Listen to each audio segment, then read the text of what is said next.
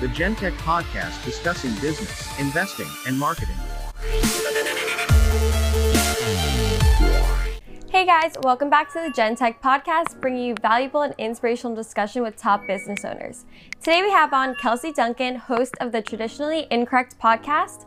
Today we're going to talk to her about her journey as an entrepreneur and how she took some of her setbacks and turned those into opportunities. So Kelsey, thank you so much for being on the podcast. Thank you for coming. Again, I've been a little stuffed up today, so if I sound a little odd or I clear my throat, please bear with me. Yes, you are fine. Thank you.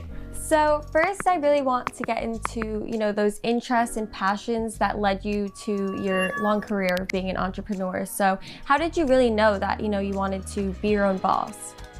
I think it started at a very young age for me. Probably middle school, lemonade stands, right? That's what everyone starts out with. Mm-hmm. But I liked in running those lemonade stands, like figuring out exactly what I wanted to sell, how much I wanted to sell it for, who I was going after, like all those little pieces that added up were really exciting to me. And then when I was in high school, my first business, I had a group of friends that were football players, and they weren't super they didn't know how to do a lot of things around the house. Mm-hmm. But what I found is that the people that lived in my neighborhood were fine with telling them what they needed to have done and kind of show them, but then just have a hands off, like, hey, go take care of that. Like, go pull the weeds, go trim this, help me with this, paint this. And so I started a little company called High School Handy Boys. And I would take my golf cart and I would drive these beautiful football players around and drop them off at my neighbors' houses, have them do handiwork, mm-hmm. and then I would just drink my lemonade and watch them, and then I would make a commission off of whatever they did. So that was my first dip into the pool of entrepreneurship in a real sense. Mm-hmm. And I loved it. I mean, who wouldn't love that, right? Yeah. So that was my first big, okay, I love this. Mm-hmm. I love the ability to go out and start something and to employ other people and to give them the ability to make money and to feel self-reliant and sustaining. So it was a good experience. Especially in high school, you really saw that opportunity. Like, these boys want to make money but didn't exactly know how. So It's great that you were able to help them and, obviously in turn also help yourself. Right, and they were football players, so they couldn't really go out and get traditional jobs, right? They didn't have time between school and practice and all that. So it was a great way on the weekends when they did have time, hey, I have 3 or 4 hours today, which neighbor needs help, And so that was great. And I think my second business was also in high school, and I came home one day, it was after I was driving, so I was probably about 16 and a half, 17. Mm-hmm. And I had my business wholesale license. My mom goes, how did you get that? And I said, well, I just looked it up online during lunch and drove to I can't remember what building it was, but probably not the tax collector building, one of the buildings that you can go in to file those kinds of things. And I just had them walk me through it. And she was like, what are you doing with that? And I was like, well, I figured I'd start ordering clothes wholesale and sell them to the people in our neighborhood. And she was like, okay, go for it. So from a very young age, I realized that I didn't ever want to be told what I needed to do, when I needed to be somewhere, how I needed to do something. And I think entrepreneurship for those types of kids is mm-hmm. a great outlet. It's just being able to determine your life. So yeah, I would say it's in my blood for sure. And it's great that you found that at such a young age. You knew in high school that, you got your license, and what'd you do with it? You wanted to become your own boss, and that's amazing. And as we talked about, I think you really brought that into your college experience. So when you went to college, what was on your mind? Like, what type of business? I told myself that before I went to college, mm-hmm. that I would not graduate without a business. It was just in my head, like, I'm not gonna graduate without a self-sustaining endeavor. Like, mm-hmm. I wanted to have something that was really established and that would carry me into adulthood. But I also knew I need to have a little bit of a college experience. Like, I don't want to go in and just head first into business and lose out on those years. Yes. But it landed in my lap, right? So I was going through sorority recruitment, as everyone did that came from my hometown. I went to a SEC university, mm-hmm. and if you went to an SEC school, you joined a sorority or a fraternity. And so I went through that recruitment process, and it was really hard. Like, the sorority type, which is such a stereotype, and I learned going through it, there's many different types of women that go through, but I did feel like there was a stereotypical underlying feeling, right? Of like, okay, if I don't look this way, have this, drive this, I'm not from here, my parents don't do this, then I won't get into that house. And so that was very jarring. And then also the recruitment process was very stressful, overwhelming. It felt like you would go to each one of these houses, and by the end of the day, you would forget what you thought about house A, B, C, because you'd gone A through Z. And so there was not really any moment for you to sit and think, hey, what do I really think about this? Not just do they like me, but do I like them? Do we have the same interests, the same values? And going through that process, I realized, okay, there's gaps, right? Any entrepreneur will go and find 50 things wrong with any process or product or tool. And so I started making notes in my head of like, okay, this could be fixed. So I joined a sorority, and I realized that I got into the wrong sorority for myself. And in that decision that I made that was not the best for me, I realized that if I had had the tool that I was thinking of in my head, I probably would have made the right decision, right? I probably would have listened to my intuition and really took the time to figure out what I was thinking. And so the end of that first year, I sat down and decided, okay, I'm gonna fix this. And created an app. I found a developer, and that's a whole other story. I won't go too much into detail today about that, but just really went out there and found the pieces, right? Graphic designer, check. App developer, check. And won pitch competitions at my school, 2 of them back to back. I never pitched formally before, and won $20,000 in 3 weeks. Wow. And yeah, took it from nothing to something. And that was most of my college experience, was creating that application and really getting my feet wet with real entrepreneurship. So that's incredible that you really saw the problem in recruitment. I also was in a sorority, so you get it. I completely get it. Yeah. And you know, obviously I've seen things, I was on the executive board, I see so many like problems within it, but having and making that solution that no one else has come up with before is really incredible, especially as a college student when you're so busy. Absolutely. So I know, you know, that experience really shaped you, and what did that teach you? I think more than anything, so obviously there's a little bit of backstory, but that company ended up I started it at 19, and by 21, I thought that I was going to be rich and super fulfilled and just happier than I'd ever been. And instead I was broke, jaded, and pissed off. So I poured everything I had into creating this, and at the end of the day, the people that I thought were put in place to protect me ended up betraying me, and they took it. They copied the entire thing. I was patent pending, it didn't matter. And I think that experience really taught me, one, that the world has a way of intervening when things aren't right. You know, I really believe in everything happens for a reason, and now looking back, I know that that type of business wasn't aligned with who I am today and at the core. 2, not everyone has your best interest at heart. Even the people that you think are literally either being paid or put into a position to have your best interest at heart, right? I still have flashbacks of moments where I thought, man, if I had really just paid attention, then I could have stopped this from happening. So not everyone has your best interest, but don't let that define you, right? If you go looking for trouble, you're always gonna find trouble. If you go looking for bad people, that's all you're gonna see. And so take everything with a grain of salt and a healthy dose of skepticism, but don't allow that fear to cripple you. Because it did for me for a while. It took my confidence, and I felt like I'm never gonna create anything again, right? But I think the third thing would just be enjoy it while it happens. So many people, and I'm really guilty of this, put off the celebration, the win, the pride, and you look back and you realize, when did I ever take time to be proud of what I had done? I didn't. I kept saying, oh, if I just get here, if I just do this, then I'll be proud of myself. And some people don't get that later, right? We watched it happen in the pandemic. So many people that were banking on 30, 40, 50, 60 more years to make their dreams happen had it robbed from them. And I think really taking a moment every day to think, what did I do today that I'm proud of? It'll get you where you want to be faster, or keep you from where you don't want to be faster as well, right? It keeps you in check. So yeah, I think those are my top 3. And kind of let's dive into those. So first, you said that you were patent pending. So what do you think the importance is for these entrepreneurs and anyone listening, the importance of patents and trademarks? Absolutely. So I did trademark Traditionally Incorrect, my podcast name, and we'll get into that. I do think that trademarks are great. I think they're a great way of protecting your brand, your name, your whatever it may be that you're protecting or creating. But you also have to know that with patenting, especially technology, it's very easy to get around a patent for someone that wants to, right?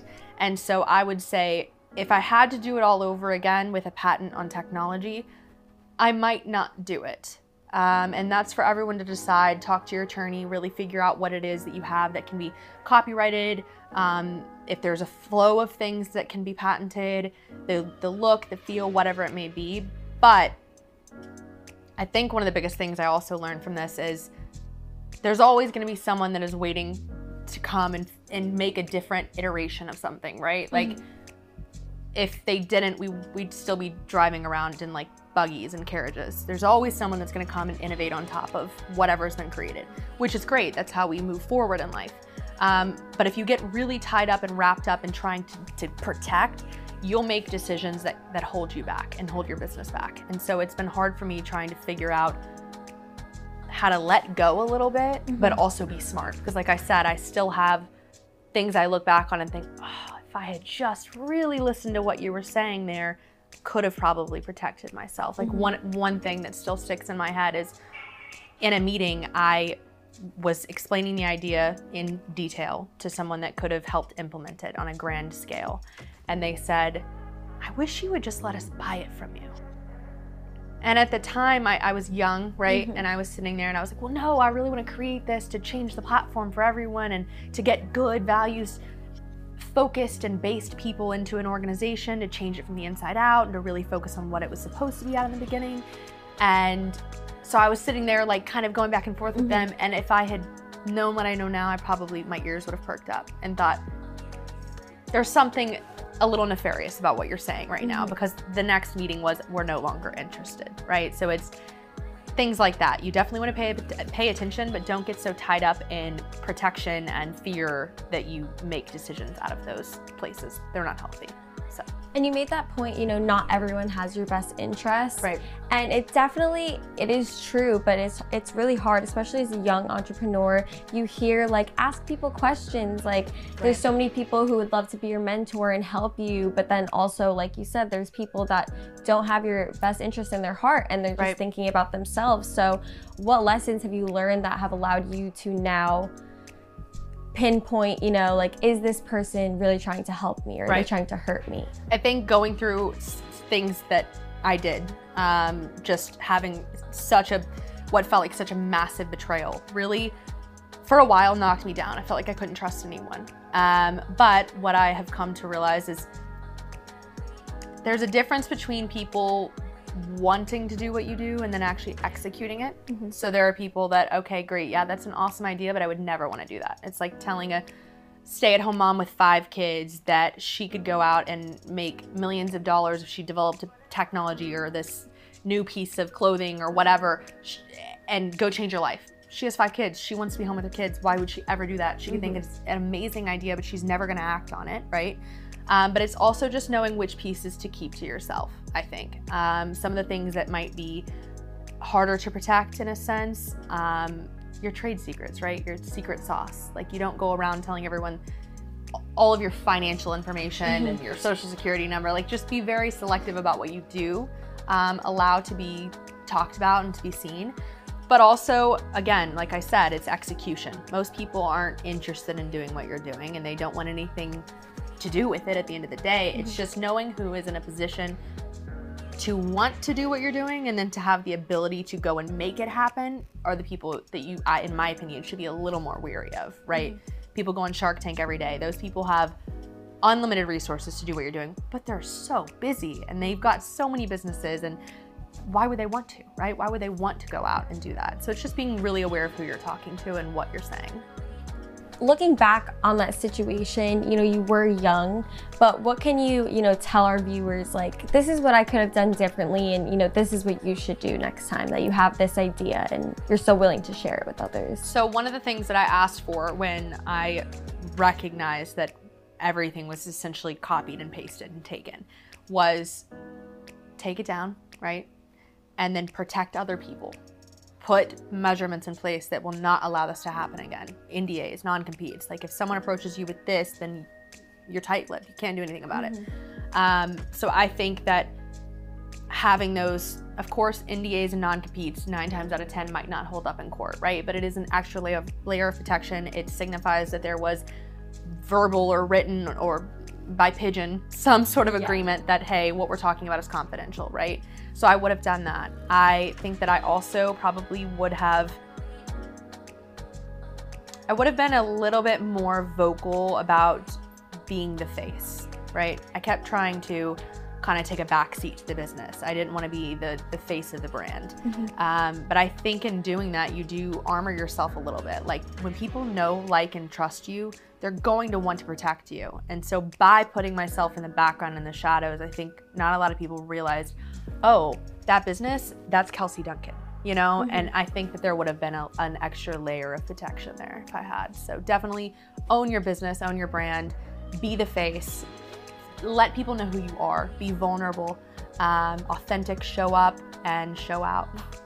And I can really tell that you've, taken those lessons and really implemented into what you do now. Right. You are about to be the host of this podcast where you're helping people learn these lessons from hearing other entrepreneurs. And, right. You're the perfect person to do it because you really have been through that. And right. I know we talked about another app you created and that story. So do you want to tell our viewers about that? Yeah, I'll get into a little bit of that. The second app that I created was in the middle of the pandemic, and it was for the real estate market. And the app was to help people figure out what home was best for them, to help them connect with their agent, and the agent connect with the client faster, and to really determine what the best fit was. And I spent the entire pandemic getting that ready for market. And then what happened during the pandemic, the entire real estate industry flipped on its head, and no one had a choice in what they were buying anymore. It was you get what you get, you don't throw a fit. So again, it's kind of the same lesson, like, okay, that wasn't for me, right? That's my first inkling, is like, clearly this wasn't supposed to happen, but ouch, that hurt. Like, I thought the horse was ready for me to get back on, and now it's bucking me off, and it's like, no, you're not doing this either. But it was also a lesson in right product, wrong time. They always say you either have the right product for the wrong target market, or the wrong target market and the right product, or the wrong timing, and it was a culmination of a lot of those things. And it taught me a lot about control. Like, I can't control what happens. No one could control the pandemic hitting, right? No one could control what happened in the real estate industry. And so for me as an entrepreneur, I've now had healthy doses of reality of, okay, not everyone has your best interest. Some things are meant to happen and are not meant to happen. You can't control them, and all you can do is control how you show up after. So it's a lot. It was a lot, for sure. And, the question of when to launch is really hard. It is. Because, like you said, like, these are things that are fully out of your control, even though you have this great idea that would have been so amazing at that time. Things change so fast. Right. So what was that lesson? And what did you learn, and how do you apply it now from, that small setback or big setback? Yeah, I think constantly doing research, right? Be very aware of the industry you're in and kind of the trends and what's happening in that industry, right? Like, just following Twitter and industry trends and figuring out what's really going on in the industry you're trying to enter is really important, and staying up to date on that, right? We don't want to become the blockbuster, right? Like, where did that go? And so just really being aware of who you are in the market, what you're trying to enter. My biggest lesson was just, I can't control this, right? Like, when something like this comes out of left field, all I can do is stop asking, why is this happening to me, and start asking, why is this happening for me, right? It's just one little word switch, but it makes the biggest difference. And just knowing that you have to relinquish a lot of that control as an entrepreneur. I used to not want to delegate anything to anyone. And now I'm realizing that delegation and building a team that you trust is your actual superpower. And so I think those are very important. So from hearing, these experiences that you went through, you are extremely optimistic through everything. And Used to not be. Yeah. It's taken a lot of work. Yeah. So how did you, really build your confidence as an entrepreneur and as, a business owner, and how'd you stay optimistic through all of these setbacks? It was very hard. A lot of tears. A lot of, like I said, I used to think, why is this happening to me? And then there was a switch to, why is this happening for me? And I think that a lot of us fail to recognize, or maybe don't want to, that the things that tear us down are actually the things that will help us build others up, right? So the worst things that have happened to me prepare me to help you through the worst things that have happened to you. And recognizing that as a strength is really important. But for me, I spent about 8 or 9 days in South Africa, and I hosted a reverse pitch competition for entrepreneurs. So instead of, it was students that were judging, and I was the one on the ground, boots on the ground with a research professor, and we had an amazing time. But during the time that I spent there, I realized that my passion and what really lights me up is seeing others in their passion and then what lights them up. And so through that experience, I got a little inkling of like, whoa, this really lit me up. Like, this was super empowering and made me feel my passion again. And, in one of my darkest moments. And then I came back, and that was between the first company in college and then the one during the pandemic. And so I got that little taste of like, I can do this again. And then this second business happened in the pandemic and the switch of the market. So I had to, I don't think I quite learned that lesson at that moment, that was where I got my spark back. But I started spending a lot of time with other entrepreneurs, right? So I had already had the idea of starting some sort of platform or show for entrepreneurship, because a lot of people, even just talking about, and this is a new segment that's going to be coming, like the things we weren't taught in school, right?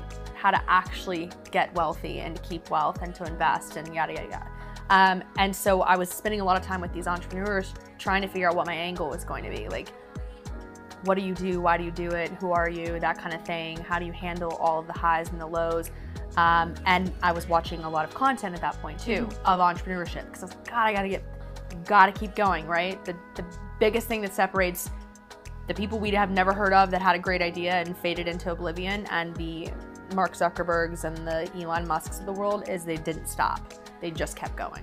And so I realized again, hey, I'm getting lit up talking to these people about what they're doing because they're so excited about it. And you can't fake genuine passion and optimism and just excitement, really. And so I was getting it back again.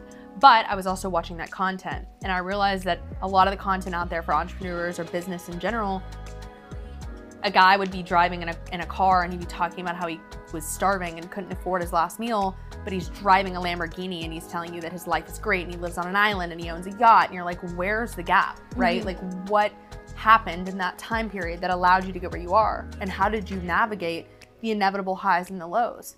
And so it wasn't very inspirational for me. It actually made me think, like, what's wrong with me? Why isn't it happening for me?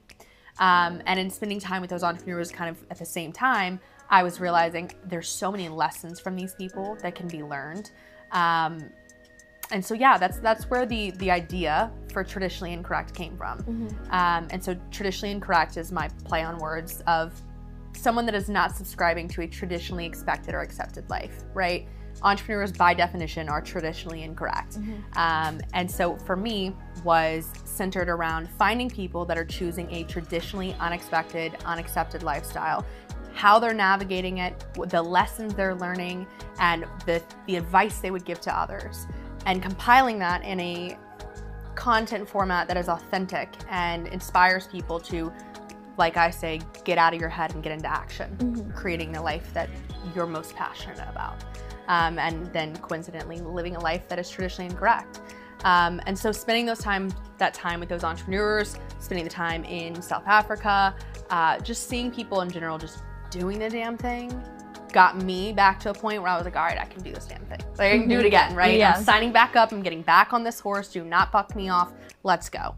So yeah, I don't know if that answered your question. But. It definitely did. You know, that's how you really told us how you found your passion again, right, and gained that confidence. And, you know, you saw a light at the end of the tunnel.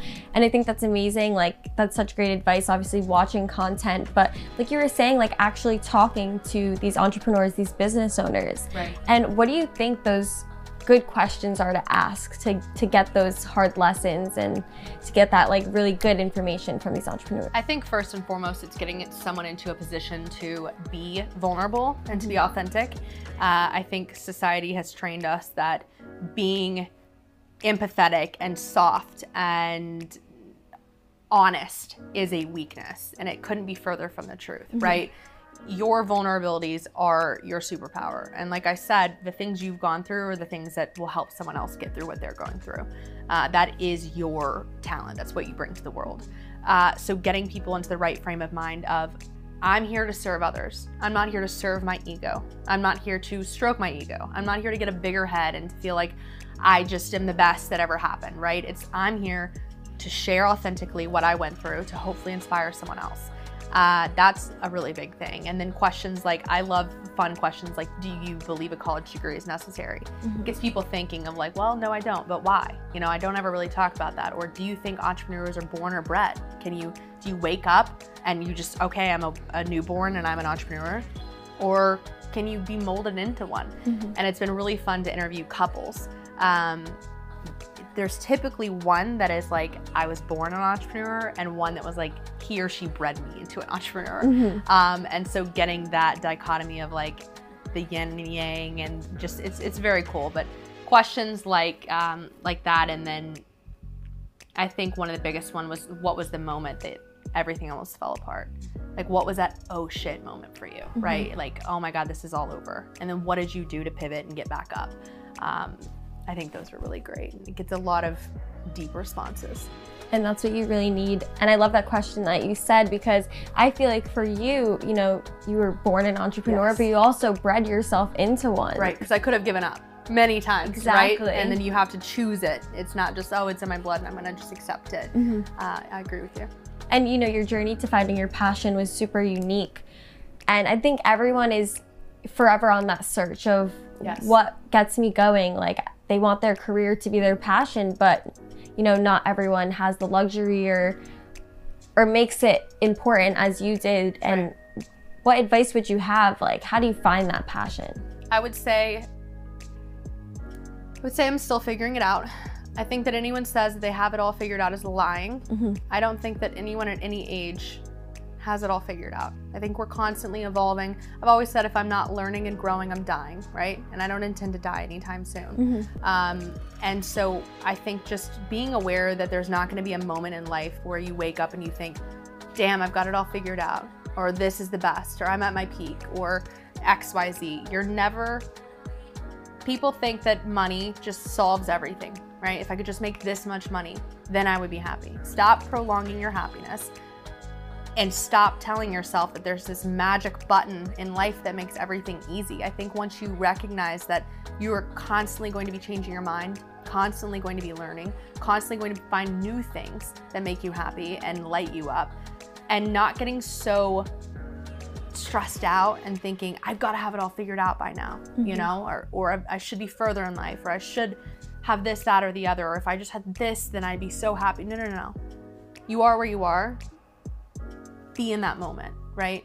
And also don't get so tied up in, if I just had this, then I'd be this, or if I could just find my passion, that you're forcing yourself to not find it, right? When you're searching for something actively, I feel that it runs from you. Don't chase something. Be who you are in the moment and be open to finding that, but don't force it. I think the best things in life come when you are open to them happening, excited about the potential, but not trying to force it. And I think that my passion has been in me my entire life. And I think most people will find at the end of their lives that they spent their entire adult life getting back to who they were when they were kids. That carefree, super confident, excited, passionate, lit up person that just loves life and is happy to be here. And I think we spend most of our lives trying to get back to that, unknowingly or knowingly. And the faster you figure it out, the more happy you are. So you really found your passion with being a podcaster and helping other entrepreneurs. And what would you say your main goal of Traditionally Incorrect is? I would say the tagline, get out of your head and get into action. And I think just if I could, give the people on my show the ability to celebrate themselves, right? I talked about in my first businesses never celebrating anything and just saying, oh, when I get here, then I'll be happy. Oh, when I get here, then I'll be proud of myself.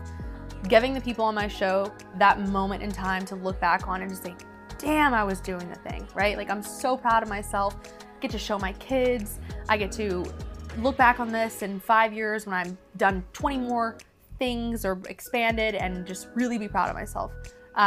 That's one big piece for me. And again, like I said with my first business, I think that if I'd put myself out there more and really owned the business, then it may have been harder for the organization that did end up sadly taking it to do that. So giving these people the platform to share their knowledge, their experiences with other people, and then as a goal for the listener, I would say just we all bank on 10, 20 years, 30 years to really figure it out, right? To like go after what it is that makes us happy. If you know what it is right now and you're not going after it, tomorrow's not guaranteed, right? And people always say that, I remember when I went to college, entrepreneurship still wasn't a real thing. It was kind of taboo. Like, oh, you're going into entrepreneurship. Shouldn't you get like an accounting degree and just become an accountant? Shouldn't you do the safe path? Nothing is safe. And it's such a misconception. We witnessed this in the pandemic, right? People had been in their careers for 20, 30, 40 years with the same company and they had to lay everyone off. Did they want to do that? No, but they were forced to. That safe path you took when you turned down your dream 20, 30, 40 years ago, they're kind of the same thing. They're both a risk. So you need to take a risk on the things that light you up, that make you happy, that make you feel fulfilled. If I can inspire people to really get out of their heads and figure out what it is that they're truly passionate about, or if they already know to just go for it, it'll be a success. And why do you think that podcasts are the best outlet for you to really share this message with the masses? So I think podcasts, a lot of people have a misconception that it's just audio, right? And the bigger platforms make it a little harder for us because we don't get to have the audio and the video unless we have so many followers or subscribers or downloads.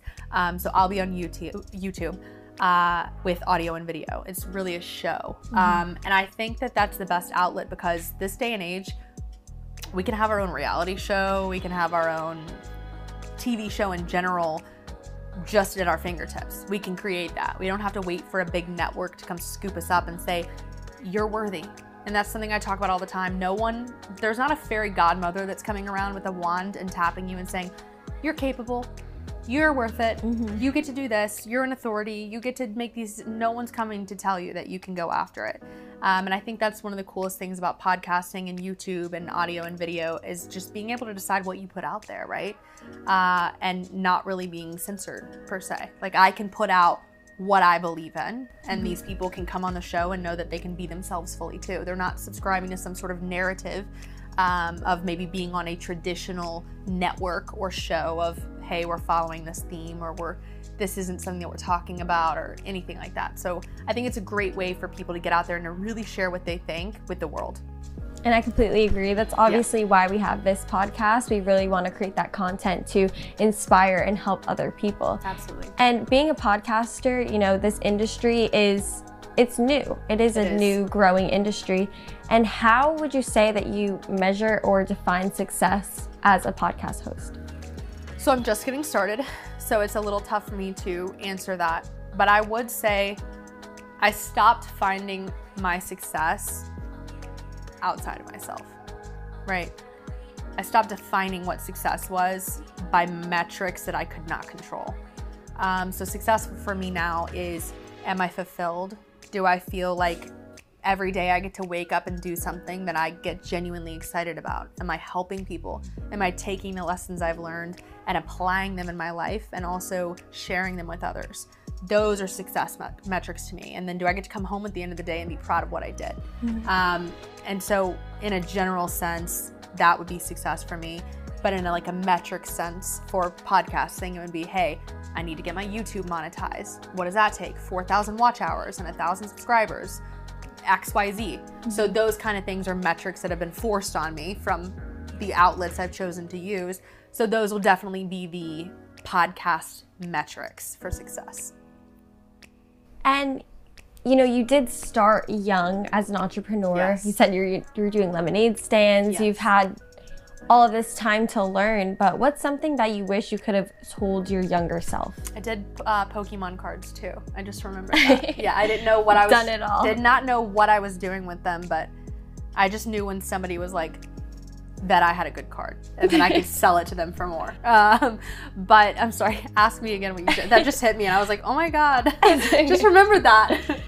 I was asking, you've done all these amazing things when you were younger, and Right. what's something that you wish that you could have told your younger self? There's actually a story I was thinking of yesterday before I came on here. My logo kind of forms a box just to the outside eye. There's no real box, right? But when you look at it, your mind kind of goes to make a box. And everybody used to say, think outside the box, be creative, you be in art class, and think outside the box. What box? There was never a box, right? The only box that we have on our limitations, on who we are, what we can be, we've created, or we've listened to someone else create them for us. And so for me, as a kid, I think I'd go back, and I was very headstrong and independent as a child too. And one thing I really pride myself and my mother on is I refused to be silenced in class, not at the best times, but my mother also put her foot down and was like, no, she's gonna express who she is. And as a kid, I think I'd go back and say, hey, there's nothing wrong with you for being excited about life and about being passionate and outspoken and wanting to make change and not bowing down just because someone tells you that you can't do something, right? There's no limitations, we create them for ourselves. And my grandmother, when I was very young, I'll never forget, I walked in the house and I had this bouquet of flowers for her. I thought, oh, I'm the best granddaughter. She looked at me and she was like, no, throw them out. And I was, what do you mean? And she was like, you're allergic to those. And I was like, what? And there were marigold flowers that grew on the side of the road. She's like, you're super allergic. You're not gonna be able to breathe. My entire life up until I was about 18 or 19 was convinced I was allergic to marigolds. I wasn't. Her daughter was. My aunt. So when we get told these things as a kid, we create these structures and these boxes in our mind where we're like, I can't have those, and if I'm allergic to those, and I might be allergic to these, and we start building all of these belief systems around it. I was never even allergic to the damn flowers, So I think just always having a healthy dose of skepticism, of questioning things, and not getting yourself in that box in the first place, you won't even have to think outside of it. So that's such a good lesson. You can't just take these things, and you got to take it with a grain of salt. Absolutely. And what is the biggest takeaway that you hope our listeners learn today from the podcast, just to wrap this up? I would say keep listening. You're going to learn something. We can learn something from everybody, right? Even the people that we think we have nothing in common with, they will teach you something. And I would also say, even if it doesn't work for you the first time, the second time, the third time, the thing that separates the uber successful from the people that had a lot of potential and didn't live up to it is just not stopping, right? Just get back up, no matter how hard it is. Because the only thing that's going to guarantee that you're not successful is stopping. Bottom line. That's a great lesson. Well, Kelsey, thank you so much for being on our podcast. And where can our listeners find you and your podcast online? Absolutely. So YouTube, Traditionally Incorrect, Instagram at Traditionally Incorrect, and then it's Kelsey Duncan. Find me there, and we'll be launched soon, and I can't wait to share this whole movement with the world. So thank you again for having me. And we can't wait. And my name is Naja Sassa, and you can find us at GenTech Marketing on all social media platforms. Kelsey, thank you again, and we'll see you guys next week. Thank you.